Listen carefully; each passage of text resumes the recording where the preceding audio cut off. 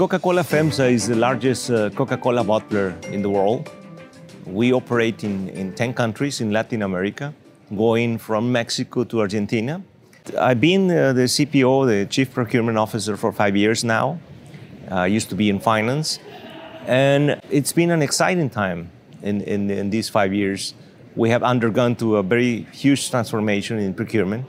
Give us a sense of the procurement volume that you do, and if you're comfortable, also tell us about your revenue, just so we have a sense of the scope of your organization. We are an organization of $13 billion, and we have under control, under expense, $4 billion in these cases. We were handling the direct materials on a strategic procurement basis, but we couldn't get the indirect on scope because we didn't have the tools necessary to do it. And this is where we embark into establishing a new business model to tackle the indirect spend. And this is what we have done in the last few years.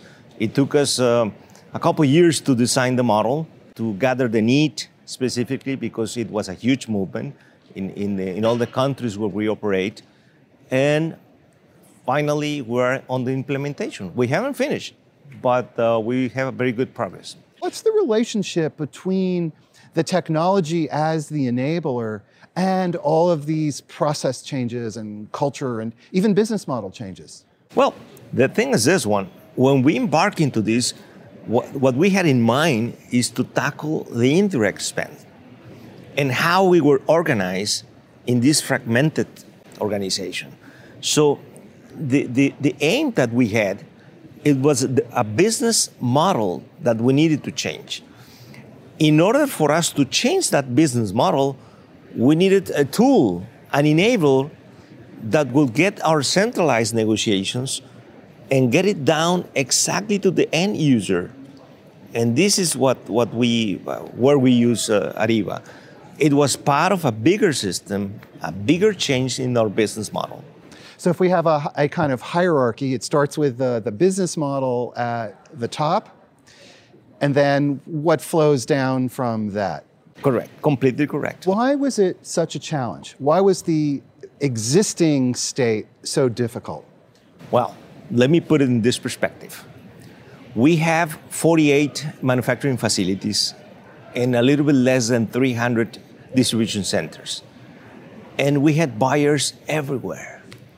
And when you were in one of our facilities, when one engineer needed something, he approached one buyer, a person, a physical person, and he went and explained what he wanted. Then the buyer just went ahead and do the purchasing by itself, making a scouting in the market, looking for the product, and finally getting into our SAP system. This process was very slow, very bureaucratic. It took a lot of time to our people to cover all these expenses. And it had a huge organization, a huge procurement organization. It was what I can call a reactive basis. We went into a proactive model in which what we wanted to have is that the end user didn't need to approach anybody. We collect all the buyers and centralize the operation in the countries and then in the corporate. And with this centralized organization, what we did is that the buyers, now they had time to devote it to make the strategic procurement of the indirects that they were supposed to be doing it, but they couldn't do it because they spent a lot of time speaking with our internal customers, chasing POs, chasing shipments with suppliers. So it was very difficult for them.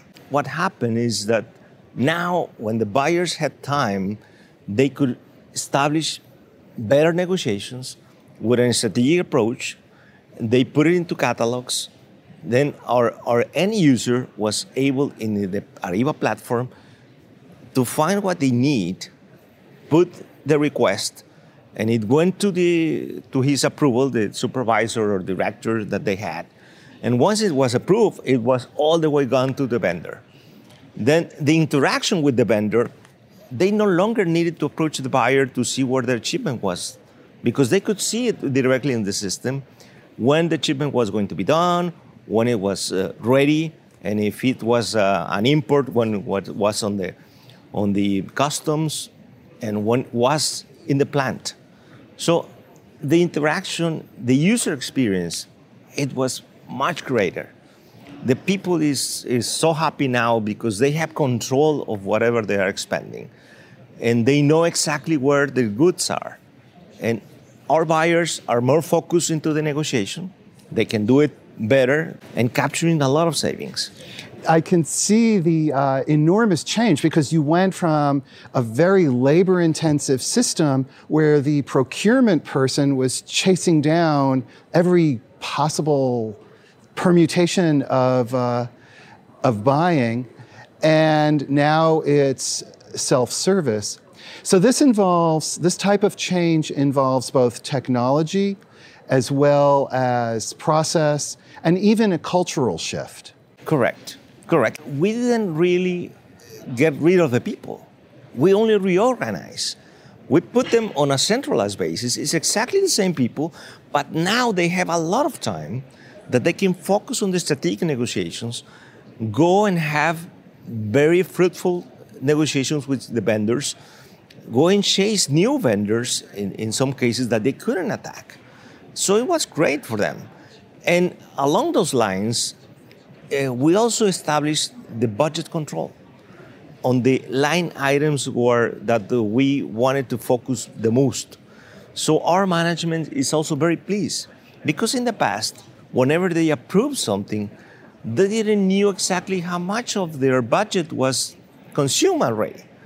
And now this Ariba solution, they know exactly before they are approving how much of their budget is going to be spent. So that's great for them too. So it's good for employees, it's good for management. What's the impact on the suppliers? In a lot of cases, they didn't know exactly if how much volume they were going to get, how much of the piece of the pie they were getting. Now that we have a strategic approach and that the buyer can be able to see more or less how much they're going to be spending, we can establish long-term negotiations. And we can establish better approach with the suppliers because also they get a lot of synergies.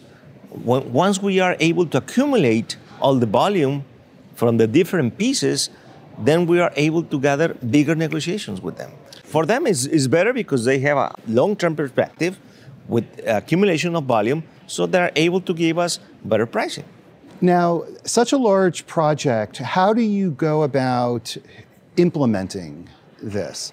How do you take this from concept to the execution because it involves so many moving pieces? Correct. Well, that's why I told you at the beginning that we were still in the middle. And let me tell you where we are. We started this implementation in Colombia. It was a little bit more than a year ago when we went live.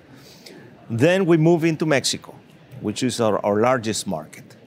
Then from Mexico, we went and did all the countries in Latin America: Nicaragua, Costa Rica, Panama, and Guatemala.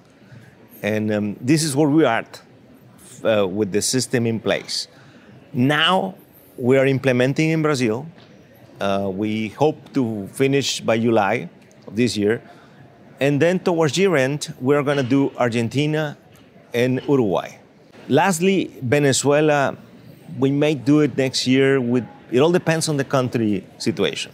But how do you think about the transformation aspect, since it involves technology, it involves changing processes, it even involves changing culture, both on the part of your internal employees as well as on the part of your vendors? Let me tell you, we did some mistakes at the beginning.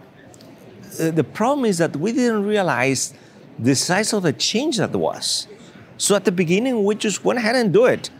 But we learned that we needed a mindset change. So we established a communication program to all the stakeholders, the end users, the buyers. The buyers by themselves, they knew, but they didn't realize all of the change. The suppliers and the management by itself. Once we established this communication program, things are starting to flow correctly. And we learned a lot in the first implementation. And out of that, the second implementation was better, the third one was better, and I think the fourth one is going to be even better. It was not only the communication, but also we needed to react to their concerns. In some cases, they have some valid points because they needed to do it on waves and not do it just once in a time. So we started with small pieces, learning, and then once it was firm and consolidated, then we can move to the second phase, to a third phase, to a fourth phase, and then we finish. What advice do you have for others who are listening to this and saying, yeah, we should go through this as well, but we don't even know how to begin because it's so complex? Well, first of all, you need to establish a plan, a strategic plan with a purpose, with an intent, what you're looking for. It's not easy. And you need to review exactly your model. What is your current model and what's the model that you want to end up with?